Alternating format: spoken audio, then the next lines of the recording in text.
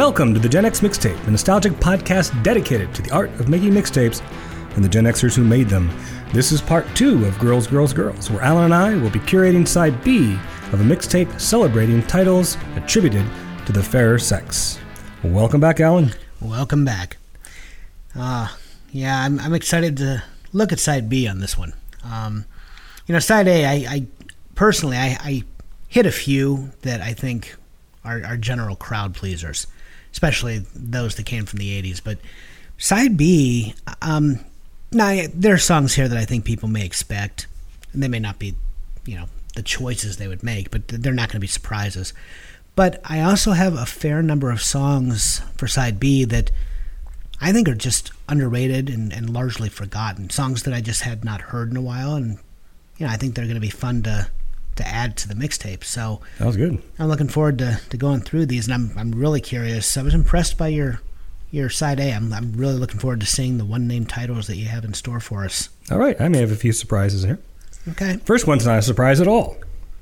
1970, from a little album you might have heard of called Bridge Over Troubled Water. Uh-huh. And that's Cecilia by Simon & Garfunkel. Now, we have a kind of match. It's one of my alternates. Okay. So, yeah. I didn't know if you chose. They have a few. They have Kathy Song. Yeah. They have for Emily, wherever I may find her. Right, yeah. right.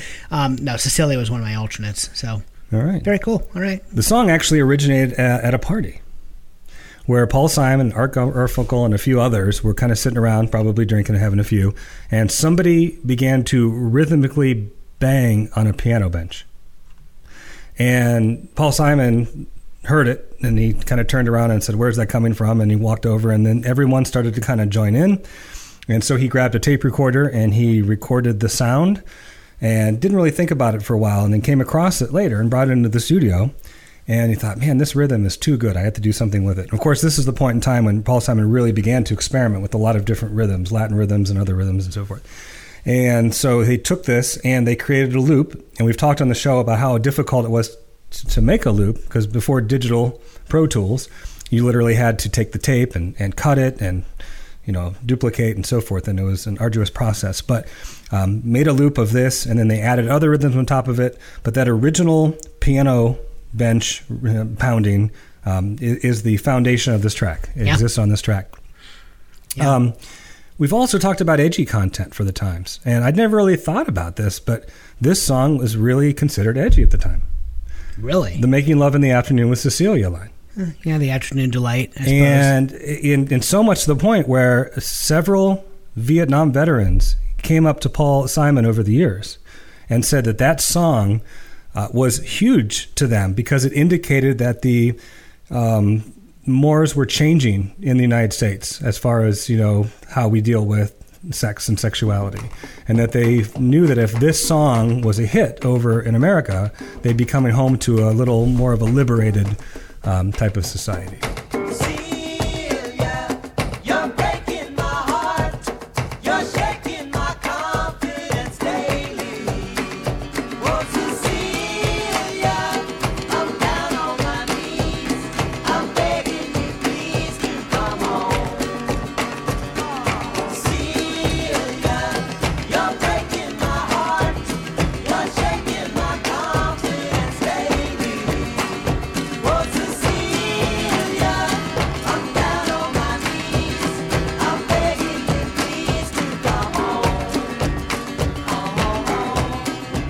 Stephen Colbert asked him on a talk show many years later, obviously, with Stephen Colbert, and asked him, so why did you get up to wash your face? And Paul Simon said, I don't know, it was the 60s, I can't remember. Great line. Fair enough. It is the third single from the album, following The Boxer and the title track, and it reached number 4 on the Hot 100. The title may be a reference to Saint Cecilia, yes, who is the patron saint of music. Yep, and I found that as well. Paul and Art both, they thought this would be the first single from the album, because generally you start with something that's more upbeat. But the label, they knew Bridge Over Troubled Water was destined to become not only a hit, but it was going to become one of the defining moments of music of the era. And they were not wrong. That loop though, I mean, it is just, it's crazy what they have. I mean, you mentioned the piano bench, of course, but one of Paul's friends at that party, Stewie Schaff, I think was his name. He was strumming a guitar with its strings slackened to the point of atonality. Mm-hmm. So that's going on in the background. And then worked into the mix is the sound of drumsticks falling on the parquet floor at Columbia Records. Paul himself was playing a bit of xylophone that was heavily processed and added to the track. I mean, it's this combination of sounds that, it was unlike anything else on the radio. Yep. I mean, it created a rhythmic track that was just fundamentally unique. And it's just a fun song, and musically, it's really, forward thinking in terms of, especially Paul Simon's career, where he would go with his love of rhythm. Well, and this was the first time that you see, a lot of what Paul would do later in his career, with the South African and the Brazilian, correct, the Obvious Child, or even early in his career. I mean, when you think of like Me and Julio down by the schoolyard, and I think this is the beginning of that shift in his in the way that he looked at music and the way he experimented. It was one of my alternates, and I'm really glad you have it, because as I said, I don't think we're going to have many matches. I may be wrong. We'll have to wait and see. But no, great choice. Excellent. All right. Well, I'm going to start side B. My next song, it's a bit of a cheat, actually, because it may or may not be a woman's name. Okay. Okay. It is titled Bobby Jean.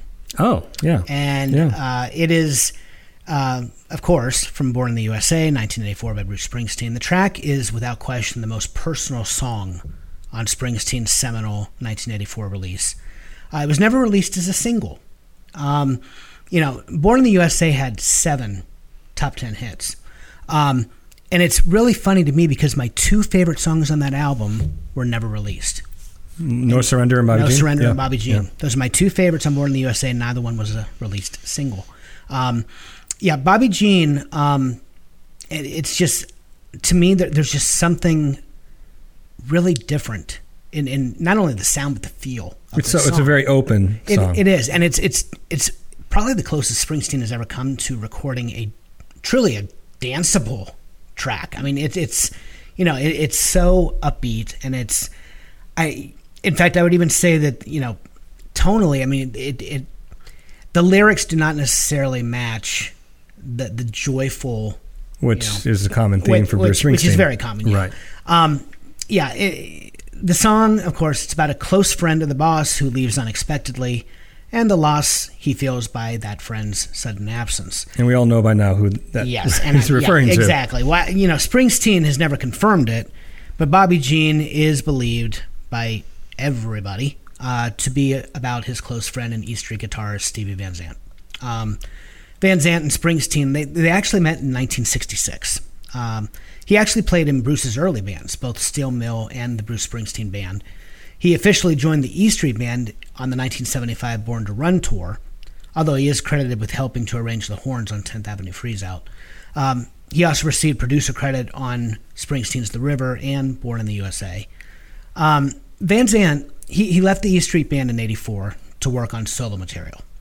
I have to believe that he had no idea how successful this album would become.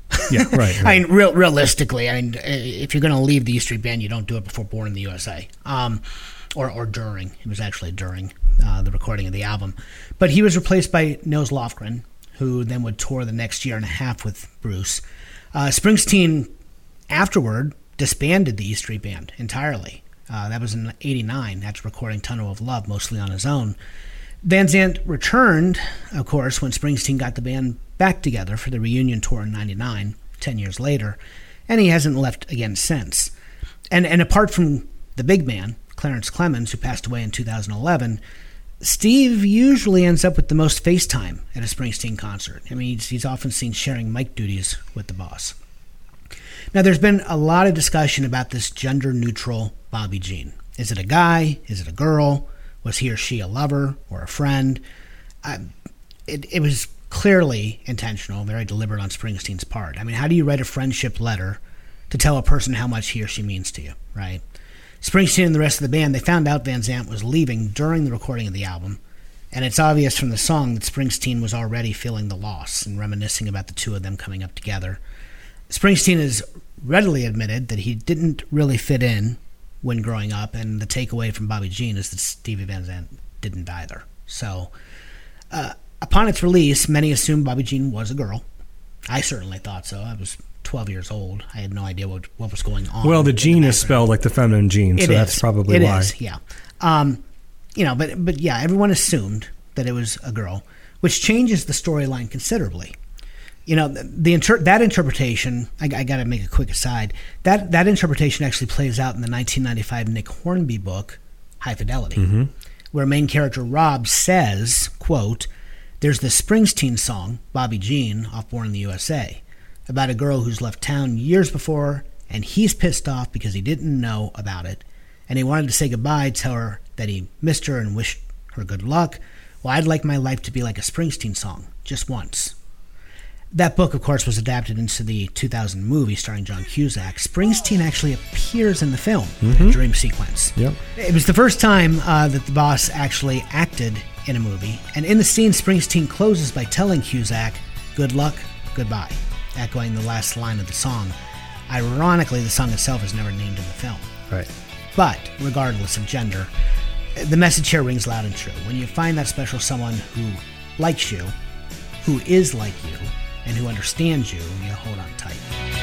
Well, I came by your house the other day. Your mother said you went away. She said there was nothing that I could have done. There was nothing nobody could say. Now me and you, we've known each other, yeah, ever since we were 16. I wished I would have known. I wished I could have called you just to say goodbye. It's just a rocking tune, and really, it may or may not open side B, but in my mind, I put it first because I thought just that count in, it's just a powerful, it's an explosive way to start side B, as I was listing my songs. So there you go. I went Bobby Jean, and Springsteen has a lot of named songs, of course. Sure, yeah. But Bobby Jean, it's just one for the ages. It's one of my Candy's favorite. Room, Sandy, saw so many of them. I never really knew, as a kid, I never knew that he left the band because he appears in the Glory Day video. Yeah, exactly. And so I just always assumed, I guess I never missed him in the Dancing in the Dark. Of course, he wouldn't have been in. I don't think he was in that video, was he?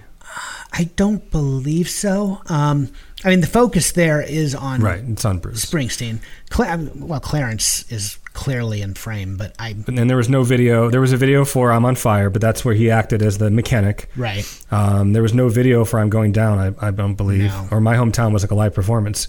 Again, just seeing him there, I just never thought that he had left the band. Because like you say, they disbanded after that. Yeah. Basically, a few members appeared on the Tunnel of Love tour, but... but it was kind of cool to think, though, despite all of that, it didn't seem to be hard feelings because he came back to do the Glory Days video. So exactly, yeah. That's cool.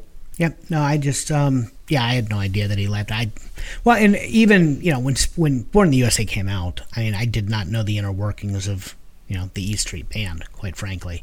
I had already been acquainted with Bruce. I heard, I was familiar with The River, which came before, And I had known many of the songs from Born to Run, although I didn't own it at that particular time. But yeah, Bruce was everywhere, and I loved the album for what it was. So I had no idea probably who Steve Van Zandt even was, to be honest, at that time. But yeah, it is definitely not written about a girl. And the name, you're right, it's the female spelling, right, Jean, but it's a very... it's a very deliberate attempt by Bruce when hearing the name to leave it very ambiguous and open-ended. So it reminded me as a child, of course, I've established I was very strange. Remember the old book covers, the paper bag book covers? Oh yeah. Okay, so I would draw on mine at the beginning of the year, and I would always, well, one year at least, must have been 84. I would do album covers that I loved. Oh. Synchronicity by the Police, I'm sure would have been one of them. I don't know if I did Cyndi Lauper's She's So Unusual, but one of them I do remember specifically, I drew the cover of Born in the USA.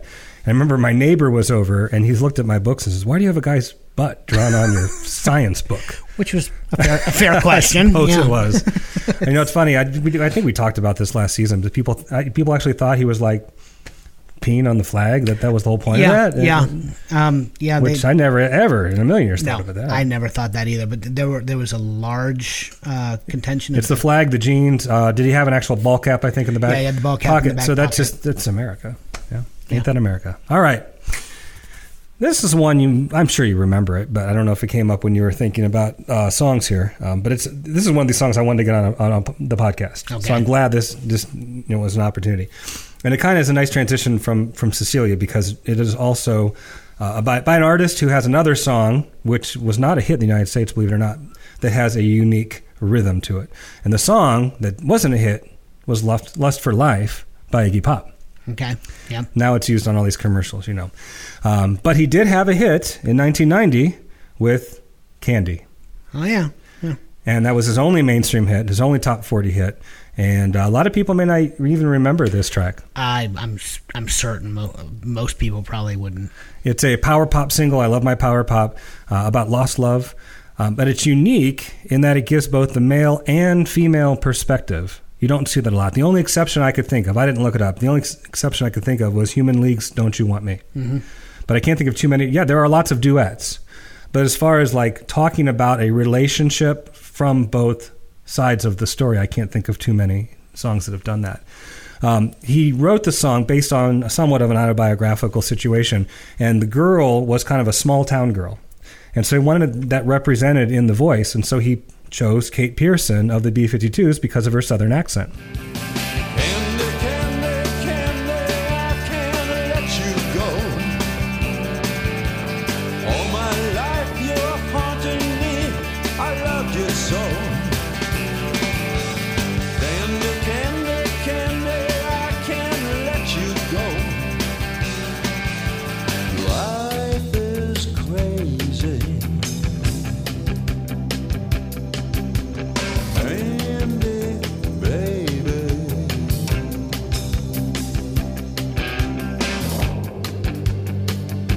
It hurt me real bad when you left. Hell, I'm glad you got out, but I miss you. I've had a hole in my heart for so long. I've learned to fake it and just smile along. Down on the street,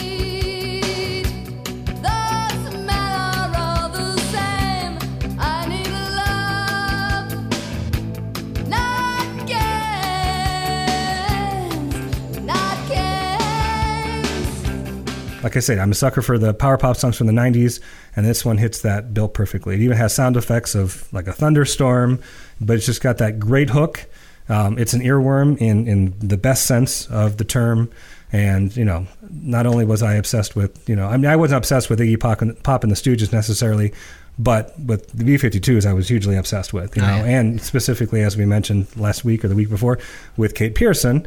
And so the fact that she teamed up with Iggy Pop for this was an incredible moment in music history.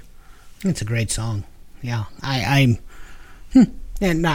did not even, it didn't even cross my radar when I made my first list. So, but it's a great song. So great addition.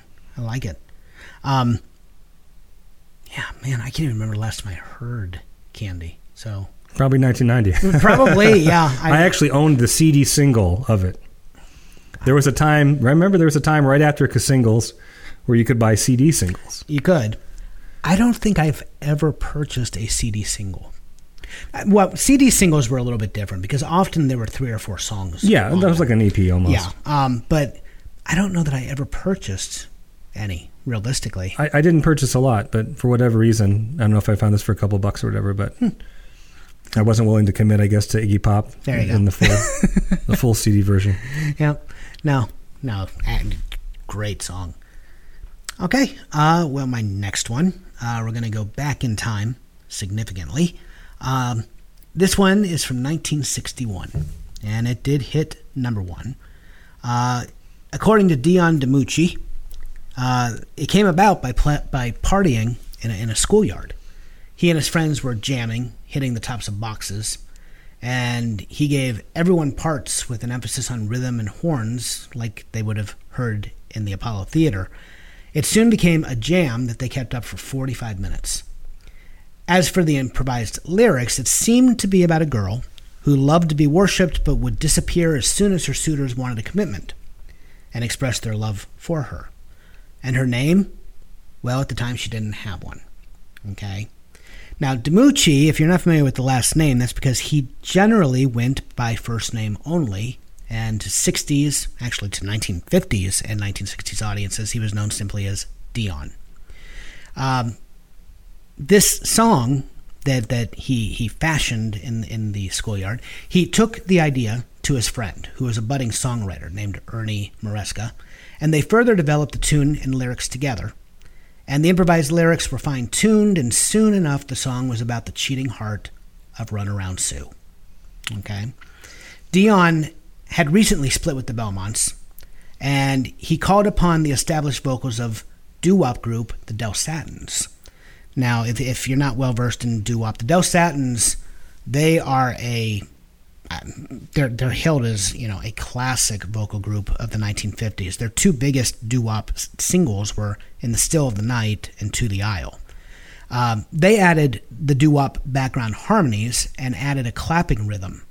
And essentially the song as we know it today was born. The co-owner of Laurie Records, Gene Schwartz, liked the song, and it was recorded in summer 1961, and it soared to number one. It's from the album titled Runaround Sue. So this was the title cut. 2 years after the song was released, I found this interesting. Dion married a woman named Sue. There you go. Not as opposed to a boy named Sue. That's true. Yeah, no. Shel Silverstein was not in the room. But yeah, he married a woman named Sue. And in a 2009 interview with Blueswax, Dion revealed that his wife often tells people the song was about her, even though she knows it absolutely was not. Dion has said she goes around telling everybody, yeah, I'm Runaround Sue. And he has said, he's asked her, why do you tell people that? Her answer, that way they'll remember me. She said, if I don't tell them that, they don't remember me, and I am essentially not in the room when you are in the spotlight. Yeah. Here's my story, it's sad but true. It's about a girl that I once knew. She took my love, then ran around with every single guy in town. Hey, hey, whoa.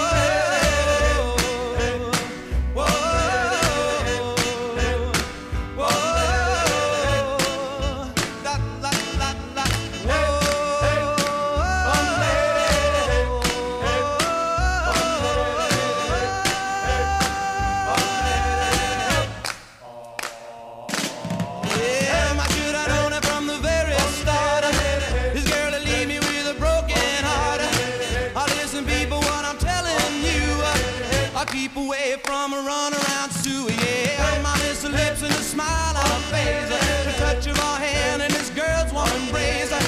So if you don't want to cry like I do, I'll keep away from a runaround Sue. There you go, Runaround Sue. I needed another oldie. I haven't been putting a lot of oldies on, and that that's still my first I thought you were going to go Diana Paul Anka there for a while, but no. If I'm going to go Paul Anka, there are much better selections than Diana. But no, Runaround Sue. I actually originally was going to go with Ruby Baby, yeah, or maybe Donna the Prima Donna, but common sense got the better of me, and I realized if I'm going to include Dion, Runaround Sue is the song that should be on the mixtape. Great cover by Donald Fagen, Ruby Baby. Yeah, there is actually on the Nightfly. Yeah, but Runaround Sue, though, it does come into the Gen X sphere here with Sleeping with the Enemy. It was used prominently in that movie. That's so true. There's a good Gen X connection to it as well. Very true. All right, your turn. Yeah, I love that song. All right, so this one would be one that I would expect you to maybe have, but not put on your list because you knew I would have it. Okay? Okay. When I was in second grade, my dad when I was in second grade, I told my dad that I was a Kiss fan. Now, I had never heard a single note of their music, but I wanted the kids on the playground who were talking about the band to think that I was also a Kiss fan. Well, we've established on this podcast that my dad used to work at Radio Shack, and he would bring home records for me to listen to. And so one evening he brought home a 45 of Kiss. That was my very, very first record I ever owned. This wasn't one that he let me record and took back. It wasn't from the return in the seconds pile. This was one that was mine to keep. And so I put it on the family turntable, and I immediately hated what I heard. I said, this is awful. How do the other kids like this? Well, in fairness, it is not characteristic of Kiss's sound. The song was Beth, which I'm sure you've figured out by now. This is where I'm heading. I eventually turned it over to the B-side, which was Detroit Rock City, and I instantly became a fan. Yep. Now, it's funny, I've obviously grown to appreciate the song, even though I always suspected that it was the band's way of bringing more female fans. Oh, it's absolutely what on it was. board. Yeah. The song was actually co-written and sung by drummer Peter Criss, and it's kind of was his trademark in concert was to come to the forefront on a stool, and in fact, a couple of times I had an opportunity to see him sing it. But at this time, before I get to that point, and he was kind of in some ways, I think, like the Ringo of the band. Oh, yeah, without question. Just a little Kiss history. Gene Simmons and Paul Stanley, of course, controlled everything. Ace was flipped out most of the time, so he played his part. Peter Criss, I think, had his share of some substance stuff as well, but he had a really, really good voice, really, really raspy voice, and he did attempt to write. He did a lot of oldies covers. He was a big oldies fan, so there are some oldies covers on some early Kiss records, but he also attempted to bring some songs, to Kiss to record, and he was really never successful until he brought Beth to them. Yes. Beth ended up being a huge hit in terms of Kiss standards. It didn't go to number one or anything, but it was a hit. It was a runaway hit. It actually, in Kiss, to my knowledge, maybe they have recently, I don't know, it never really won any awards like Grammy Awards or anything like that. But this song won a People's Choice Award. Now, if you know anything about Gene Simmons and Paul Stanley, especially Gene, but they are very jealous people. They want credit for everything they do, and they oftentimes steal credit or try to take credit for things that maybe aren't necessarily their doing. And this was no exception. This really bothered them that a song that they did not write became Kiss's most popular song. And so they really, really, really downplayed Chris's contribution to the song, saying that in fact, recently, I think Gene Simmons said, well, he may have written a few lyrics, but that's about it. He didn't really, because it was co-written with Stan Penridge, which was Chris's friend, and it's actually an older song. He'd written it a long time before this. Yeah. And so they'd written it together. So they refused to give their own bandmate credit for writing the song. They wanted to give the credit to his co-writer and say that, he threw a couple lines in, but he really didn't know how to write a song. So that's typical, Gene Simmons, Paul Stanley jealousy. It is, yeah. Because, like I said, it had more commercial success than anything they had written up to that point. Anyway, Beth is one of the greatest power ballads of the rock era, and it really deserved a place on this mixtape. Beth, I hear you calling, but I can't come home right now. Me and the boys are playing, and we just can't find a sound. Just a few more hours, and I'll be right home to you. I think I hear them calling. Oh, Beth, what can I do? Beth, what can I do? The only reason I did not include it either in my 12 proper or as an alternate is because I was 100% certain that you would have it on yours. Yep. Peter Criss, I mean, it's I don't know. When he left the band, there was a shift. I mean, Kiss became much harder. You stopped seeing a lot of the, how should I say, a lot of the very diversified, right. Track listings. I mean, Hard Luck Woman is another one. Sure. Love that song. But yeah, Gene's, frankly, Simmons and Stanley, they can be asses much of the time, and their musical prowess is undeniable. But yeah, they're Yeah, I mean, they're yeah. To give him credit, they gave him the mic with songs like "Hard Luck Woman." They did, and a few other songs too. I mean, he sang his share of songs. But as far as like writing, letting him come with his own composition, and then for that to be the biggest song, I think that's a great story.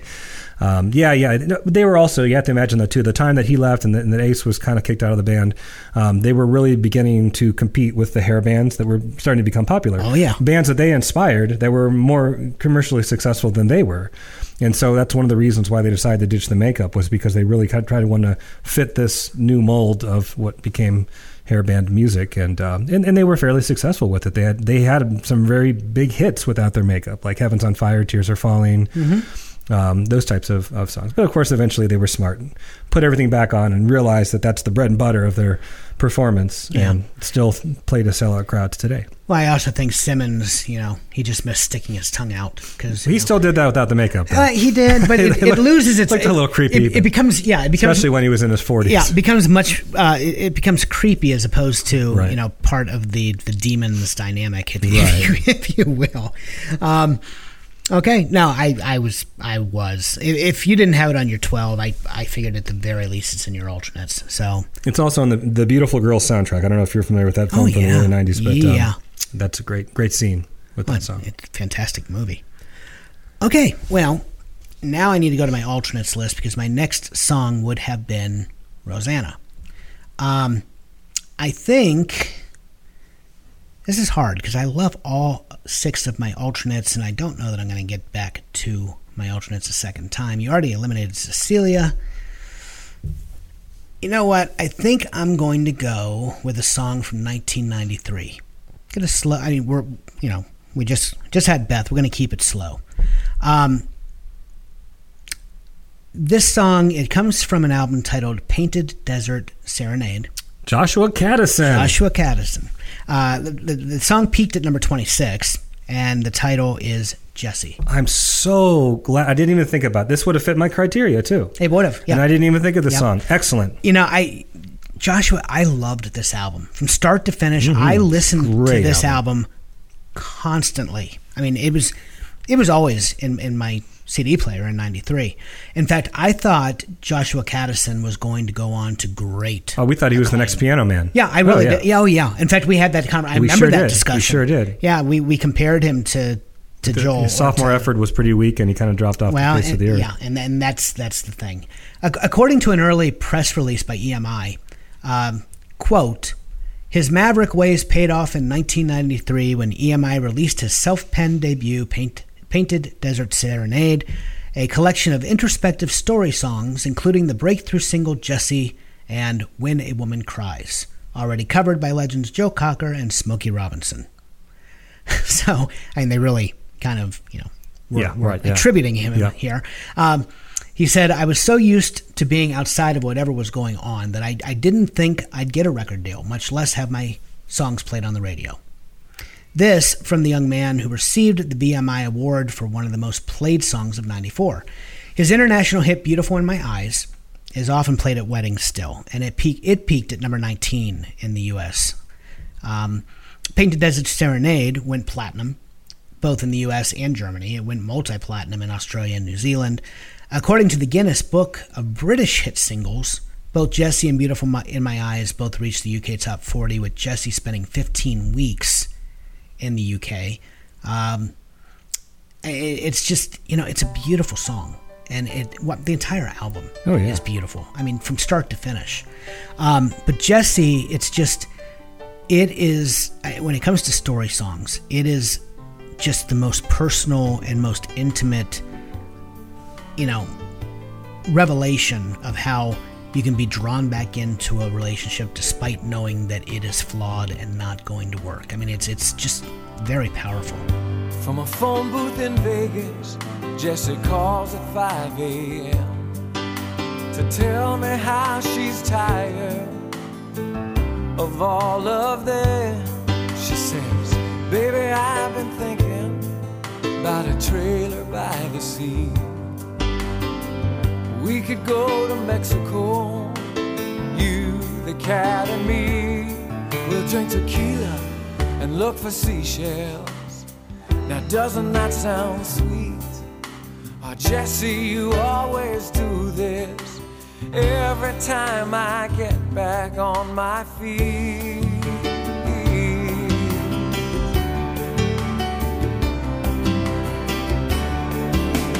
Jesse, paint your pictures about how it's gonna be.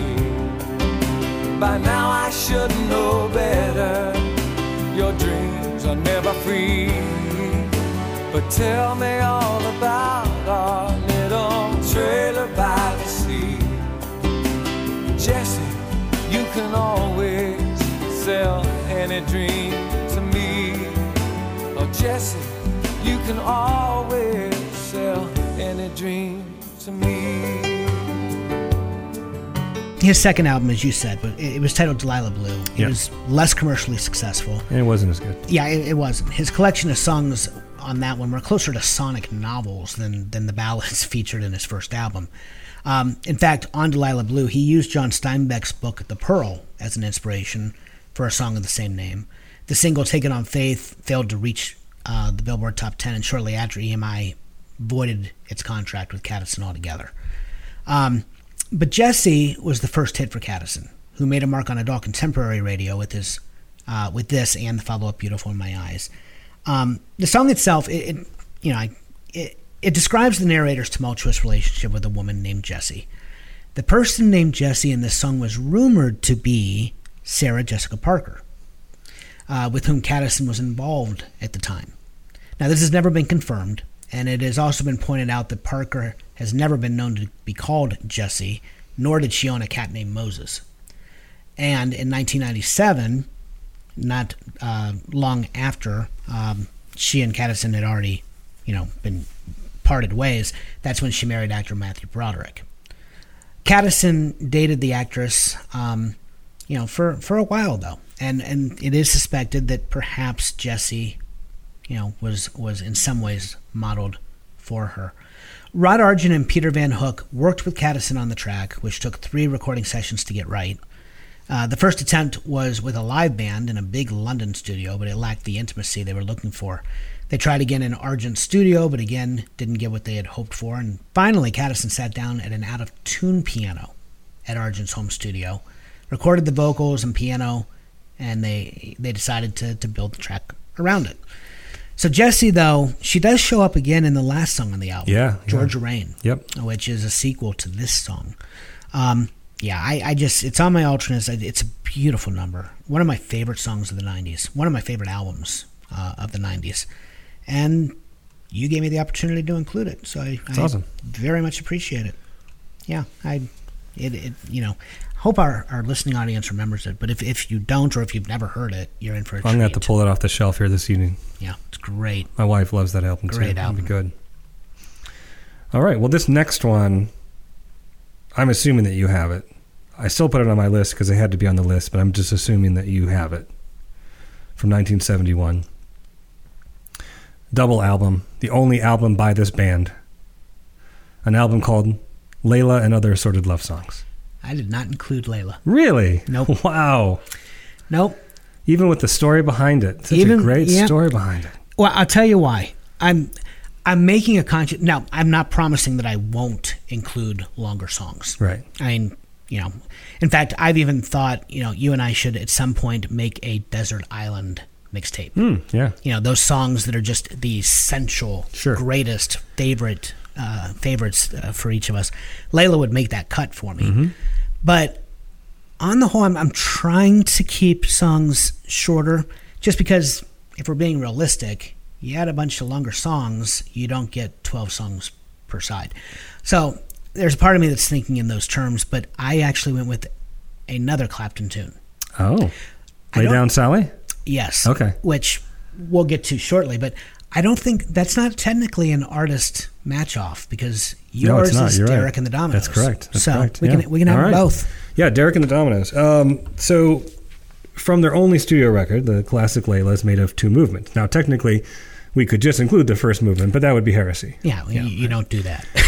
The first is a traditional rocker with that famous riff over layers and layers of wailing guitars. And the second, a dramatic piano ballad that exits the song which was, of course, later used as the closing credits to Goodfellas. This is one of the most classic love triangle stories of rock history. This song is based on. If those of you that don't know or aren't familiar, Clapton was hopelessly in love with his best friend's wife, his best friend being, of course, George Harrison. Yes. George Harrison's wife was model Patty Boyd. About this time, Clapton read the 12th century poem, The Story of Layla and Majnun, I don't know, Majnun, which somebody turned him on to. And that particular poem tells the tale of a young man who falls hopelessly in love with a girl and goes crazy as a result. So you can see how that poem really spoke to him at this time when he's madly in love with his best friend's wife. Harrison and Boyd eventually did divorce in 1977, and Clapton finally got his wish, marrying Boyd 2 years later. Apparently, Harrison was cool with this. He attended the wedding party. Yeah, and then later, Harrison and Boyd got divorced, but it's just, they each had their chance. You mean Clapton and Boyd? What did I say? You said Harrison. I'm sorry. Yes, Clapton and Boyd eventually divorced as well. Yeah. The song started out as a ballad, but became a rocker when Duane Allman, who also plays on the track, came up with the signature riff. There are 6 layers of guitar recorded and mixed on this recording. Yeah. As for the piano exit, Clapton heard bandmate Kim Gordon playing the composition in the studio and convinced him that he had to have it as part of his track. The authorship of this piece, however, is in dispute. There's a lot of evidence to support that Gordon's girlfriend, Rita Coolidge, at the time, actually wrote it. Really? Mm-hmm. I didn't know that. The song became a hit a second time in 1992 when Clapton released his Unplugged album and had an acoustic version of Layla. Yeah, much slower. Yep. I love them both. In fact, I'd be hard pressed. You got to go with the original for the guitar riff. Sure, yeah. But when he slowed it down for Unplugged, man, it and that was closer, I think, to his original vision of the song. And it's far more intimate and a longing, I guess. Longing's a good word. I mean, you pair that with Have You Ever Loved a Woman? You pair those two together and it just breaks your heart. Oh yeah, it's 100% blues. I mean, it's just phenomenal. What do you do when you get lonely?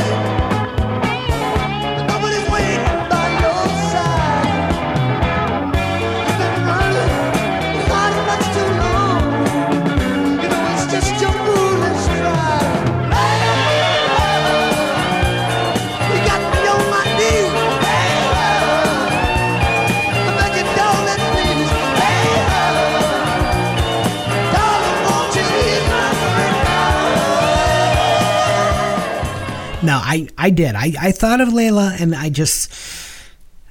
don't know. I partially I thought not only is it a long song, which again I'm not saying I'm not going to. In fact, I have some long songs coming up later this season, but I also kind of steered away from Layla because I thought you would expect it of me. Oh, right. Not because I thought you would have it expect, but I was like, I'm going to go with some songs that may surprise Dave a little bit. And yeah, I steered clear of it, but I'm really glad. My God, who doesn't love Layla? Well, this would like Bobby Jean would be great to start side B. This would be a great one to end either side A or side B. Oh yeah, I mean just that second movement is just unbelievable, and yeah, I could totally see that. Yeah, no, it's a great pick, and we don't have to do a match off, which is very nice. That's correct. Yeah, so no, I'm really glad you have it because I wanted it, but I was like, nah. I think it's going to be expected of me, and it's long, and I really from the get go just had my heart set on Lay Down Sally, and I didn't want to pick 2 Clapton tunes. So there you go. No, right. Great choice. All right, my next one. We're coming forward in time again. We're coming to 2005. So we are in the 21st century once more. It's from an album titled All That We Needed. And it is by the Plain White T's. Not a huge fan. Hey There, Delilah. That's the song. That's the song. Oh, okay. I thought you already mentioned the song. Okay. No, I was going to say, Ben, you should have picked Hey. Okay. Yeah, Hey There, Delilah. That's what I went with. It was actually a number 1 single. Delilah is Delilah DiCrescenzo. A steeplechase runner that Plain White T's lead singer Tom Higginson met through a friend. He thought that she was the most beautiful girl he'd ever seen. And according to Higginson, he had to write a song for this girl. He was compelled to write a song for her. He literally started playing it for her at the moment that he sat down and talked to her very first time. The first verse just poured out exactly as it is, according to Higginson, all the way through to the chorus. He didn't really know the girl, so it was like, oh, what's it like in New York City? Tonight you look so pretty. It's kind of generalized. Stream of consciousness, yeah, almost. It is, yeah. Sadly, the song didn't impress. Higginson did not get the girl. Delilah was already dating somebody, and she wasn't interested. But he did get a hit song out of the encounter. And he felt he had to finish that song. He asked himself, if I was in this long-distance relationship with somebody, what would I want to say? What would those emotions be? The ballad was a huge hit for Plain White T's, but it is not indicative of their sound, which leans into the louder punk realm, apparently. Yeah, I actually have all their albums. Do you?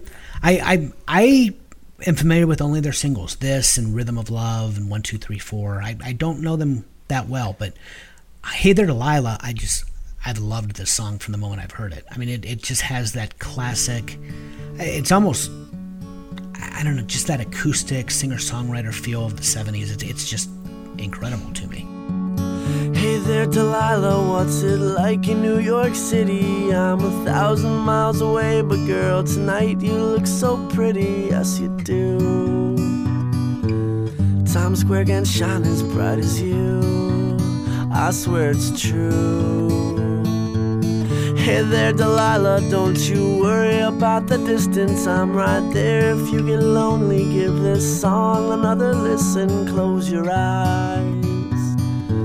Listen to my voice, it's my disguise, I'm by your side. Oh, it's what you do to me. Oh, it's what you do to me. Oh, it's what you do to me. Oh, it's what you do to me. What you do to me. So they do go pop punk? They're more pop punk, yeah. This song really bothered me at first because it was at a time when the next generation was really starting to take over musically, okay? Right. And my students at the time, there was a particular student that, just a great girl who liked a lot of the music that I liked, Smith's, The Cure, stuff like that. And then she said to me that there was a lot of really, really new, good music being made. And she mentioned bands like The Killers, for instance, and Plain White T's and so forth. Right. And I said, oh, well, you should make me a mixtape or a mix CD probably at the time of those songs because I'd love to kind of hear what's new because I'd kind of cut myself off in this late 90s, early 2000s. Am I right? 2005. Okay, 2005. Yeah. So I'd cut myself off. Young kids at the time, I probably just wasn't listening to a lot of new music. Spotify hadn't come around yet, so you still had to buy the CD if you wanted to invest in that. So right. I didn't know a lot of the new music coming out. So she made me this CD, and I just remember listening to it, and I was really angry because I said, you know what? This is just a ripoff of all the stuff that I loved growing up. Just listen to the stuff that came out back then. And then I listened to it a second time, and then I started to really hear some differences and some nuances. And then I came across again for the third time that Hey There Delilah song that just kind of stuck in my head. And I said, okay, this is good. Yeah. This is good. And then I kind of got into The Killers, and then I kind of softened up a little bit. It was my first kind of old man ranting against the next generation moment, right?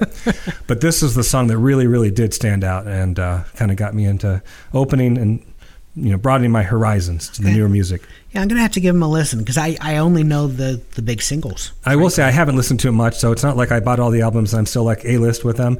I bought all their albums because at the time I just kind of became obsessed with their kind of pop punk stuff. And so it's good. It just never stuck with me in an emotional way that I continue to listen to them. So Gotcha. I'm not trying to damn them with faint praise or anything because they're a great band, but I just don't know them as well as my catalog would suggest. All right, cool.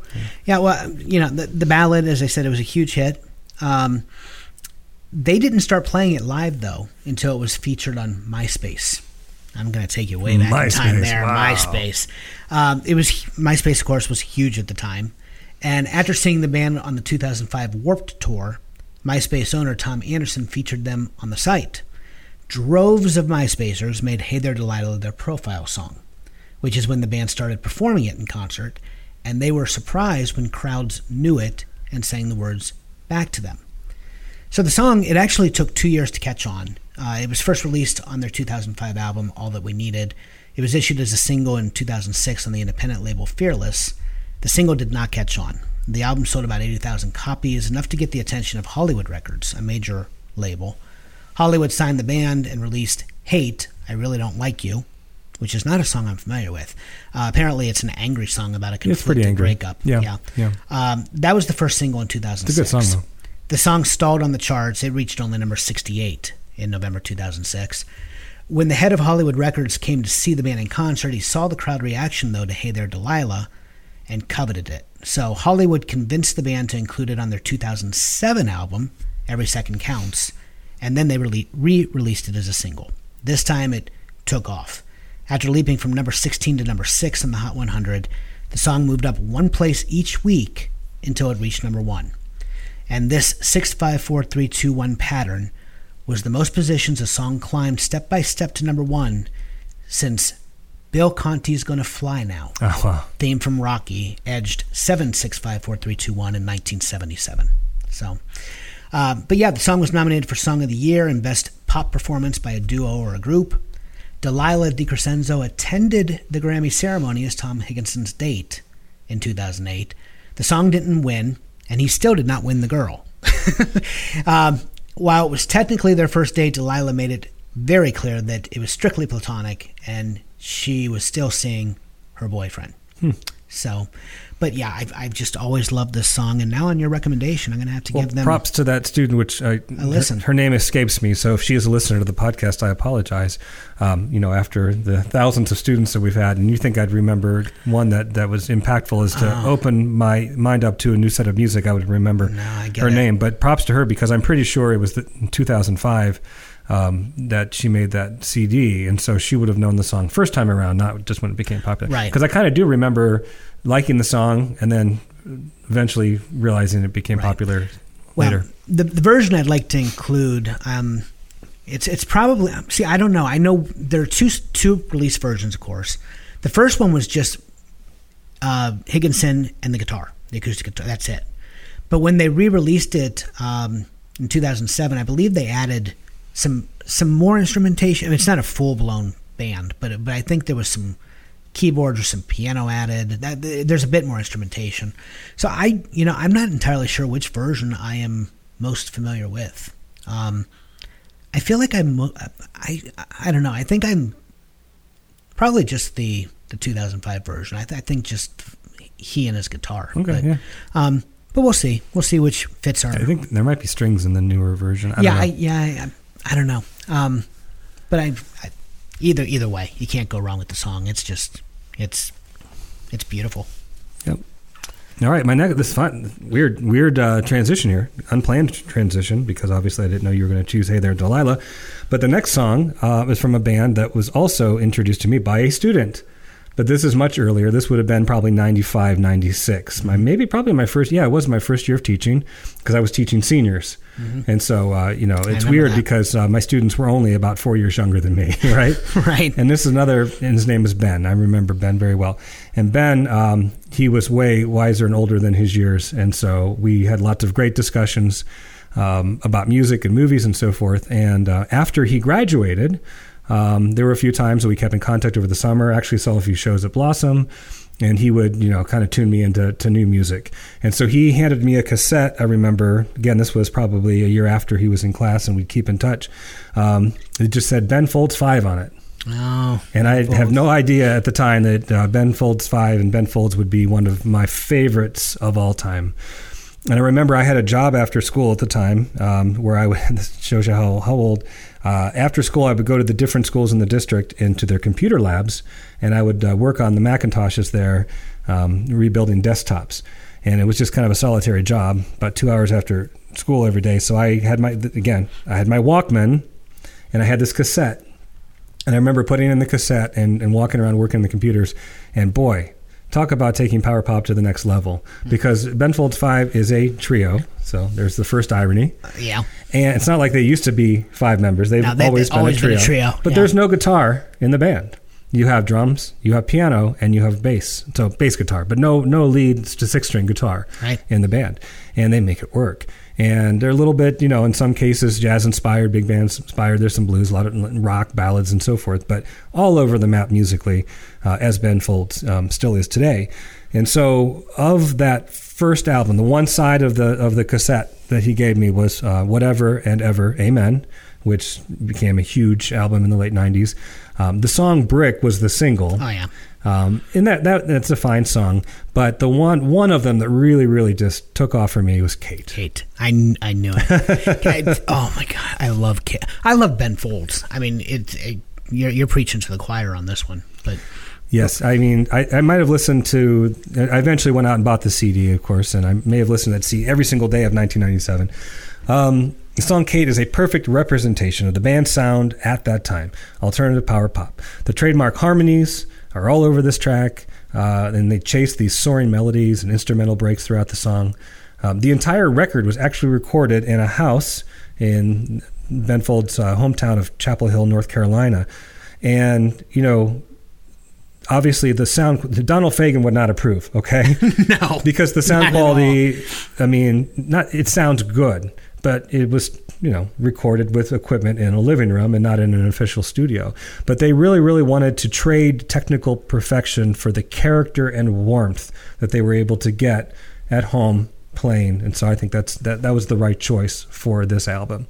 Lyrically, it's pretty simple. The protagonist is obsessed with this quirky girl named Kate, who fits the perfect, quote, manic pixie dream girl stereotype that was so popular in the films of the time, especially in the 90s and following decade. So think like Uma Thurman in Beautiful Girls. I already mentioned Beautiful Girls. Natalie Portman in Garden State.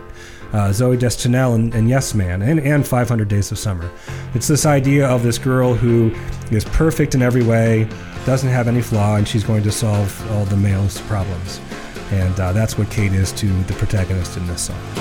She plays wipe out on the drums, the squirrels and the birds come, gather around to sing the guitar. Oh, have you got nothing to say? When all words fail, she speaks, her mixtape's a masterpiece, walks through the garden so the roses can see. Oh, have you got nothing to say? And you can see daisies in her footsteps, dandelions, butterflies. I wanna be Kate, Kate. Oh, I'm so glad you included it. Kate was when I started playing around with single name titles. It was one of the first that I listed, but it never actually made my. I didn't even make my 18 counting my alternates once I opened it up to other titles. So I'm so And I still love Ben Folds solo, I really do. But Ben Folds 5 has such a different sound with the harmonies. They do. And that first album, I played it constantly. I mean it. And Brett. Well, they actually had one before this. You mean for Whatever and Ever Amen? Because before this, they had the self-titled album too, which was really good. But it was kind of before they. Yeah, it was before. mainstream. Yeah, no, I was talking Whatever and Ever Amen. Yeah, because and Brick was everywhere. Yeah, I mean it was everywhere. So, but Ben Folds 5 and Ben Folds, Ben Folds is still an artist that I don't think gets fair recognition. I mean, he does with people who really know music and understand. He still lives in Nashville. He's still writing songs for other people as well as himself. True. Collaborating a lot. Yeah, very true. But I mean, he's just not. He flies under the radar. I mean, he's just not somebody that you hear a whole lot about. I mean, he never really received a lot of media attention, and he's just. I don't know, but I kind of like that. I mean, it's kind of nice to still have that occasional artist that only you know. Right. Right. There's just something. That's where the snobbery comes in. Yeah. I mean, really, well, it's as a testament to that statement, and I didn't know that you were a fan, or I would have called you. There were times over the years where we didn't talk to each other as much, not because there was any animosity, but just because our lives were busy. Life. Yeah. And so when Ben Folds, again, one of those that I thought I was pretty much the only one who he played up in Cleveland. I think it was House of Blues Blues. And I just bought a ticket myself. I have no problem going to a concert by myself. I would have totally gone with And you. what's funny, I'm on the floor there standing, and all of a sudden I hear, "Hey, Dave," and a co-teacher where I work was there, and he was doing the same thing, and he had no idea I was a fan. Huh. And so we hung out and watched the show, and little did we know, so Very cool. yeah. Yeah, no, I've never seen him live, but I've seen him live twice. No, I haven't seen Ben Folds 5. I've seen Ben Folds right, yeah. 2 or 3 times live. Puts on a great show. 3 times. I'd Yeah. like to see him. Well, he comes back in town, we'll go. Sounds good. Sounds very good. All right. Well, my next tune, it's from 1974, and it is the title cut from the album Jolene by Dolly Parton. We have a match. Really? Yeah. You included Jolene? I sure did. Well, no, she's on my alternates list. Oh, okay. Yeah. And my next song is Peg, so that's also an alternate. So we're Gotcha. into my alternates Okay. now. Yeah, now Jolene, it's just my next song. I thought you might have. In fact, I'm going to read you my notes right here. I'm not kidding you. I'm going to go down. I figure you would have this one, but if not, I included it. There you go. Okay, go back. Yeah, I'm not. We've established this. Neither of us are big country fans. No. I think I tend to. You like the older country. I do. Which I do as well. But there are considerable number of country songs going into the 90s that I really do enjoy. It's the newer country that I don't know a whole lot about. I play it when DJing when it's requested. Now, of there me. is some very Buffett-inspired country that's yeah. really good. Yeah. Kenny Like- Chesney and some of those. Yeah. Zac Brown Band. Yeah, well, I love Zach Brown. Right. Yeah, in fact, I've seen Zach Brown live. They're incredible. But yeah, no, the actual, real what I would call real country, that Right. Southern twang, it doesn't even exist today. I mean, country is so changed from what it was in the 70s, the 80s. But that's a different discussion. Nonetheless, I picked Jolene because I do love Dolly. I love Dolly Parton. I think she is just incredible. She's one of the greatest philanthropists you ever meet. I mean, she has opened doorways to so many artists of all genres. She has financed independent films. I mean, she's just Or charities. yeah. Oh yeah. And she's just incredible. Do you know to this day, if you have children, you can send a note to her foundation and she'll send you children's books for free? Yeah. Yeah. Yeah. No, she's just there's. I mean, she is one of the greats in so many respects. And this song, really, it's a standout. Jolene is just one for the ages. It hit number 60 on the Hot 100. Of course, it hit number 1 On the country on the charts. country charts. But let's talk a little bit about it. First of all, the title was inspired by an encounter with a 10-year-old fan. According to Dolly, she had this beautiful red hair, this beautiful skin, these beautiful green eyes. She was looking up at me, holding out for an autograph. Parton recalled to NPR in 2008. And Parton said, "Well, you're the prettiest little thing I've ever seen. So what is your name?" And the little girl said, "Jolene." To which Dolly Parton said, "Jolene, Jolene, Jolene, Jolene, that is pretty. That sounds like a song. I'm going to write a song about that." And she did. It was written and recorded around the time Parton was leaving one-time singing partner and manager Porter Wagner. The song became the first of 5 consecutive number 1 country hits, and it created momentum as Dolly embarked on her solo career.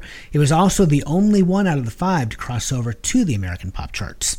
Didn't get very high, as I said. Didn't crack the top 40, but it did place on the Hot 100.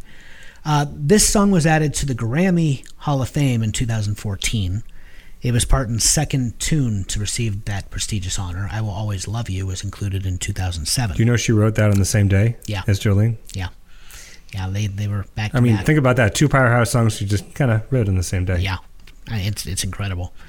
Now, Dolly Parton has disclosed in several interviews that while the title is named for the little girl, the song was also very much inspired by a redheaded bank clerk Right, the bank teller. who flirted with her husband Carl Dean around the time that they were newly married. Recalling the origins of her hit tune during the performance at Glastonbury in 2014, Parton said, "Now, some of you may or may not know that song was loosely based on a little bit of truth. I wrote that years ago when my husband was spending a little more time with Jolene than I thought he should be. So I put a stop to that. I got rid of that redhead woman in a hurry. I want you folks to know, though, that something good can come from anything. Had it not been for that woman, I would never have written Jolene, and I would not have made all that money. So thank you, Jolene. Jolene, Jolene, Jolene, Jolene. I'm begging of you, please don't take my man. Jolene, Jolene, Jolene, Jolene. Please don't take him just because you can. Your beauty is beyond compare, with flaming locks of auburn hair, with ivory skin and eyes of emerald green. Your smile is like a breath of spring, your voice is soft like summer rain, and I cannot compete with you, Jolene. He talks about you in his sleep, and there's nothing I can do to keep from crying when he calls your name, Jolene. And I can easily understand how you could easily take my man, but you don't know what he means to me, Jolene. As an aside, one last thing. Parton got her coronavirus vaccine shot on March 2nd of 2021, this year. And Parton, when she did so, adapted Jolene into a pro-vaccine song, singing vaccine, vaccine, vaccine, vaccine. I'm begging of you, please don't hesitate. Vaccine, vaccine, vaccine, vaccine. Because once you're dead, then that's a bit too late. So, yeah, which pretty direct. Yeah, it's to the point. Parton, who helped fund vaccine research with a $1 million donation, Yes, she did, to Vanderbilt University Medical Center, posted the video on her social media channels. And she said, I want to say to all of you cowards out there, don't be such a chicken squat. Get out there and get your shot. Mm-hmm. So we just got done talking about her charities and her philanthropic work. And she donated a huge chunk of cash to fund vaccine research. In fact, Dolly Parton, I mean, if you want to talk about her philanthropy, I mean, she should by all rights be a billionaire, but she is not. She is still a millionaire, which still a millionaire. But the reason she is a millionaire and not a billionaire is because she gives away so much money year after year. I mean, she's just awesome. She's phenomenal. So yeah, I love this song, and I don't know. It's important to get a female voice in there as well. I have one for each side. Brittany on side A, and now Parton on side B. It's funny. We thought we wouldn't have too many matches, and it's pretty much par for the course here. It is, yeah. Yeah, and because that was on my alternates list. And my last choice was Peg, which we already established last week was an artist match, and I went ahead and conceded to Josie because I couldn't make up my mind between the two anyway. So the way the wind blew is how I was going to choose that one. So I just happened to have fallen on Peg today. So that goes down to my alternates list. So what I have left here is I have Michelle by the Beatles. Mm-hmm. I have Angie by the Rolling Stones. That's on my alternates list. Valerie by Steve Winwood. Okay. And Amy by Pure Prairie Lady. I had that one until I decided on Brittany. Okay. Because I didn't even say this. One of my other parameters was I couldn't repeat the same name. Oh, okay. Oh, so, there you go. Yeah, so I had to let Pure Prairie League go for Brittany. And I think, I mean, I love that song, Amy. I don't know much about Pure Prairie League, but I love that song. Oh, yeah. I love Angie by the Rolling Stones. That's a great song, too. Michelle, great story about Michelle. There are a lot of things you could say about Michelle, but Sir Paul performed this song for Michelle Obama after receiving the Gershwin Prize from her husband. Michelle said she never imagined, as a black girl from the south side of Chicago, that someday a Beatle would serenade her as First Lady of the United States. It's a great story. Pretty cool. But you know what? I think I'm going to go with, just because it's a fun song, and this seems to be shaping up to be kind of a fun little playlist, I'm going to go with Valerie by Steve Winwood.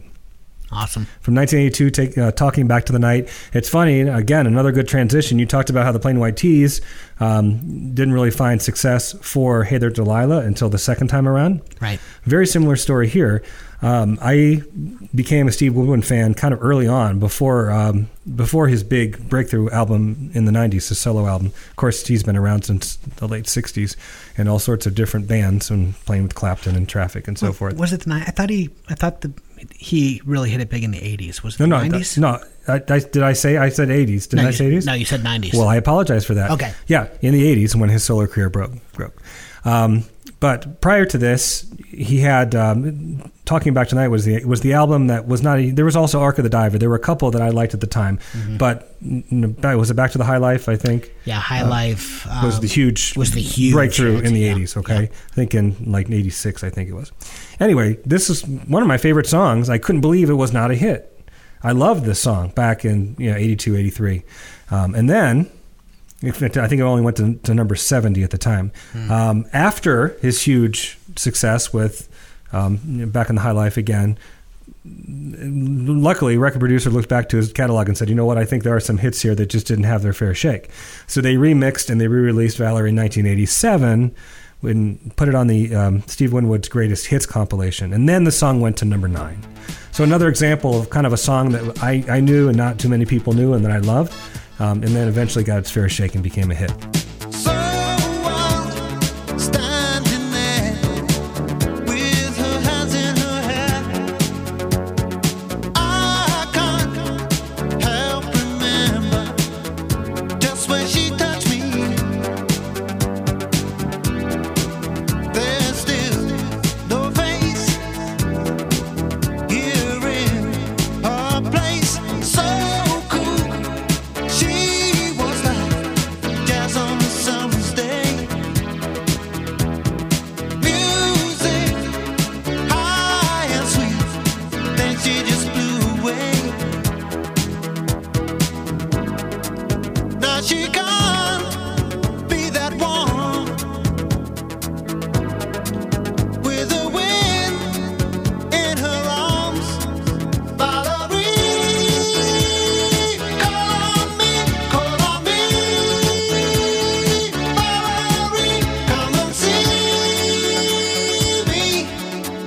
I'm the same boy I used to be.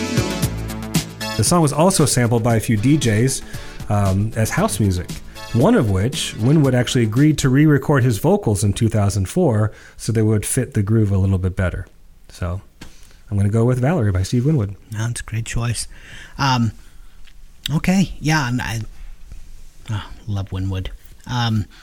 Okay, well, first I'm going to run down the alternates I didn't get to.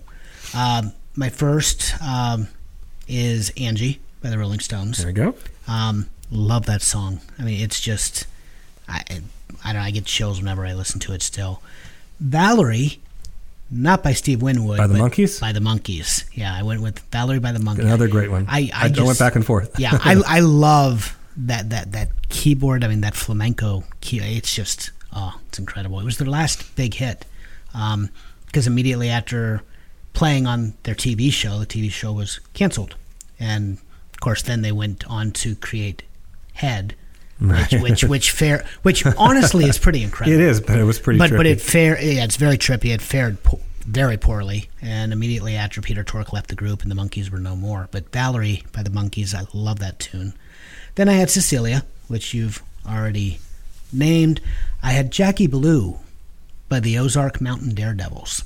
It's one of those songs that you never hear anyone talk about Jackie Blue. It was originally written, Jackie in the song originally was a male, and it was about a drug dealer that the drummer Larry Lee knew.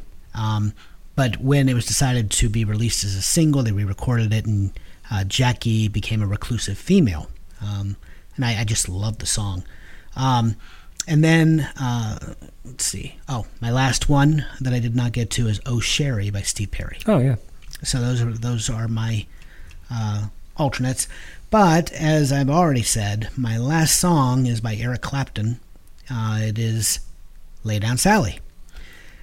Depending on who you ask, Slow Hand was either a nickname given to Clapton by the group's manager when he was with the Yardbirds because of his laid-back guitar style, or it was derived from what would happen when Clapton would break a string on stage. The audience was known to do a slow hand clap while he fixed it. Regardless, Clapton used the nickname to title his fifth solo album released in '77, and this, Lay Down Sally, is the first track on Slow Hand. It's a Johnny tune, and one of Clapton's biggest American hits. It peaked at number 3. He wrote it in the style of one of his favorite songwriters, the Oklahoma musician J.J. Cale. Clapton said that the song was as close as an Englishman could get to being J.J. Cale, and he's not wrong. The B-side of the single was Clapton's cover of Cale's song, Cocaine. And the single, Lay Down Sally, was a crossover country music hit. It reached number 26 on the country charts in April 78. It was Eric's best showing on that chart. Marcy Levy, one of Clapton's backup singers, wrote this with him and sang on it.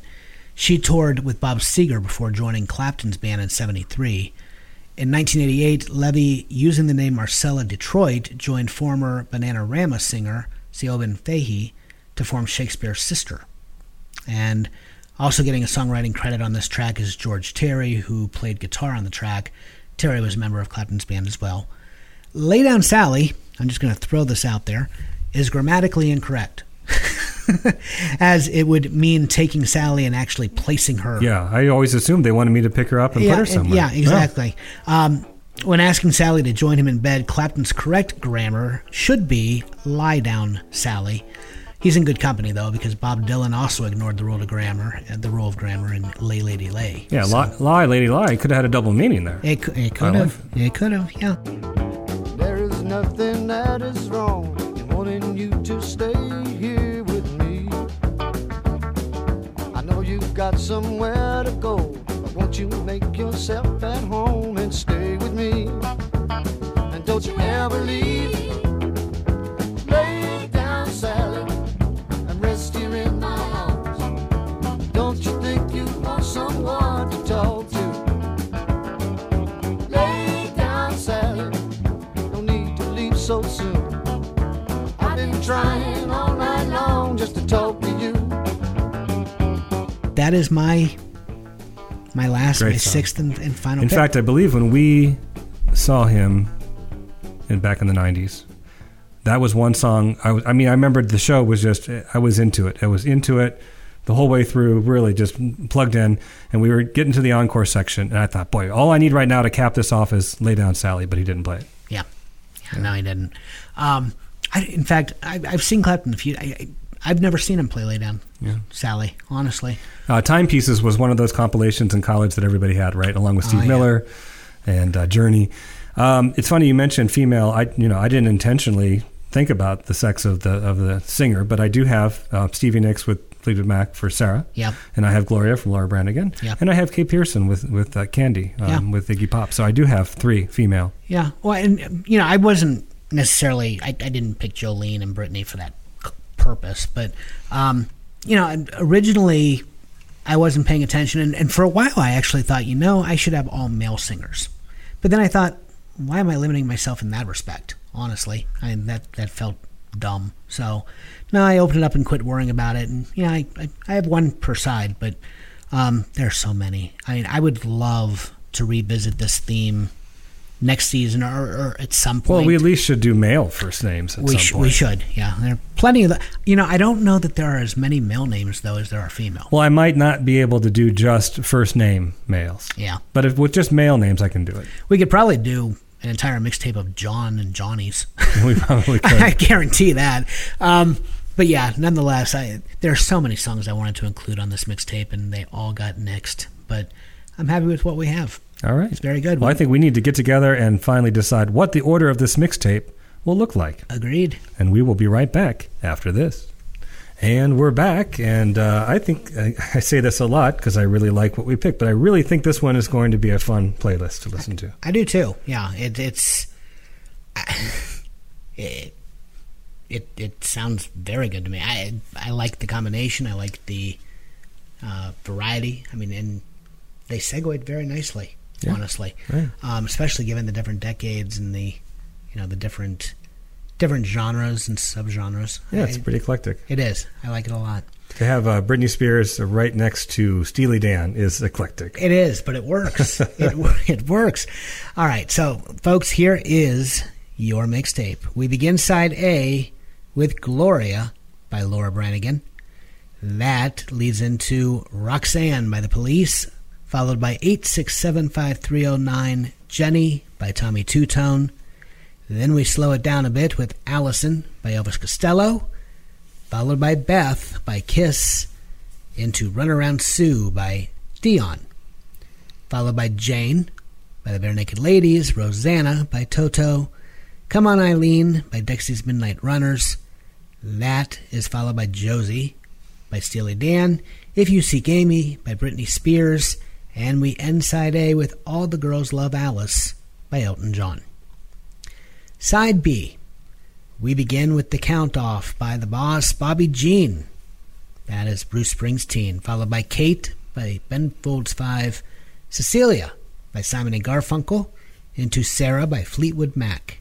Then Dawn, Go Away by Frankie Valli and the Four Seasons, Valerie by Steve Winwood, followed by Candy by Iggy Pop, Jolene by Dolly Parton, into Lay Down Sally by Eric Clapton, Hey There Delilah by the Plain White Tees, Jessie by Joshua Caddison, and we end our mixtape with Layla by Derek and the Dominoes. Yeah, strong playlist. Strong mixtape. It really is. And like we said, we may revisit this theme at another time. We may decide to go with a mixtape of men's names at some point. We'll have to wait and see what season 3 holds. But either way, this is a fun one, and it's eclectic enough, and I don't know, it's a nice mix too, because there are a lot of songs here that are well known, and a few that might be some deep cuts. Yeah, I didn't know If You Seek Amy. Yeah. You do now. I do now. Hey, I stand by it. Is a fun tune, but yeah, there's the double entendre is there's no questioning what is really being said on that one. Nonetheless, I like it. I like it a lot. All right, so once more, a few things we have to acknowledge. You know what? Before that, we need to name this. Are we going to stick with Girls, Girls, Girls, which is a song, or do you want to? Because I don't know that we can pick one of the songs on the playlist. They're all no. specific. Girls, Girls, Girls works, or if we wanted a slightly more mature woman, either way is fine with me. Yeah, Woman by John Lennon. I don't know. Or She's Always a Woman by Billy Joel. True. The reason I like Girls, Girls, Girls is because of the plural. Okay. And there's no Motley Crue to be found on the list, which I like even more. All right, Girls, Girls, Girls, it is. And it is the title of the Elvis Costello compilation. It is. Yeah. It is. So there you go. You don't even have to think Motley Crue. Right. Don't have to think it. There you go. All right. Want to acknowledge one more time our sponsor, J. Callahan Painting. Please look her up on Facebook. You can find her there. She serves the greater Cleveland area. That would include Stark County for those that are listening close to home. But she is incredible at what she does, and she can service all of your painting needs. Let her know that Dave and Al, the Gen X Mixtape podcast, sent you. And then next week is going to be a really interesting podcast. Next week, we're looking at questions. And what we mean by that we're looking at song titles that ask questions. So, life's mysteries, if you will, all the queries and questions that you may have about all things as song titles. It's funny, on a road trip yesterday, I played the playlist for my wife. Yeah. For as they stand now, my choices. And a few of them, she was like, this isn't and then it got to the core, oh, yeah, I guess it is. And then we had a debate on one of them of whether or not it was actually a question or not. But I'm going to go with it. Yeah, I already have my picks. I haven't done the research, but I think I'm finally happy with my picks. It's a lot like this one because it's kind of all over the place. And then she gave me a few more that I hadn't thought about, so now I have to really make a few choices. Yeah. I do have one. Right now it's relegated to my alternates list that it's a question, but it's not necessarily used as a question in the song, but the title itself. Yeah, as long as it's, that's fine. But no, it's going to be I think it's going to be fun. And some of them have question marks in the title. Some do not. Correct. One of mine has 2 question marks. In the title. Question marks. Two. Well, now There's a little hint. I'm jealous. I don't have any. There's a little hint. That is a hint. I'm just going to. And the one my wife suggested is a hairband. So I don't hate the song, but I don't know if I can get myself to pick it. So we'll see. Well, a couple. Unfortunately, the person in the model in the video passed away just recently. I was just thinking, is this Love by Whitesnake? Right. Yeah. Poor Tawny Katane. Man, she was she was an MTV vixen. Yep. I honestly, Lucky Car. I don't think Whitesnake ever would have sold an album had it not been for Tawny Katane on the car MTV, yeah, right? Selling the music. That sold the music. I mean, everybody was in love with Tawny Katane as she did her thing in the parking lot. So, now it was sad to see her go. And she was actually she co-starred in one of my favorite '80s Blind Date? comedies. No, that was Kim. That was Kim Basinger. No, it was Bachelor Party. Oh yeah. And we were just talking about raunchy '80s comedies not too long ago, and that Bachelor Party certainly fits the mold on that one. But yeah, Tawny Katane passed away not too long ago. Anyway, it'd be interesting if you I don't know about Dave. I have my selections for next week on our questions episode, but nothing is set in stone. If you have some ideas of songs that should make the cut, some favorite songs that ask questions, send them our way. Well, we'll at least read them. We'll read the suggestions. Yeah, of course. I'm not above taking suggestions if it turns out I think they'd make a better mixtape. So please, always. And if you have ideas for actual themes, while we think we know how this season is going to play out, you might have a theme that we like better than what we have planned. So again, we always appreciate that dialogue with our listeners. You can communicate and share with us by email at podcast@genxmixtape.com, or you can send us a message, DM us on any of the 3 social media platforms, Facebook, Twitter, or Instagram. But we'd love to hear from you. And also, please visit our website. That's where you can learn a lot more, including the rules of how all of this works. If you're new to it and you're curious what all is involved, step by step, it's kind of explained to you how we do this and why, and the rules that are in place. I don't know. That's all I got. Anything all right, you want to add? I think we're good. All right, folks. Thanks for joining us again this week. Hot funk, cool punk, even if it's old junk. Another mix of memories awaits next week. But for now, press pause, lift the needle, and hit eject. But we will see you on the flip side.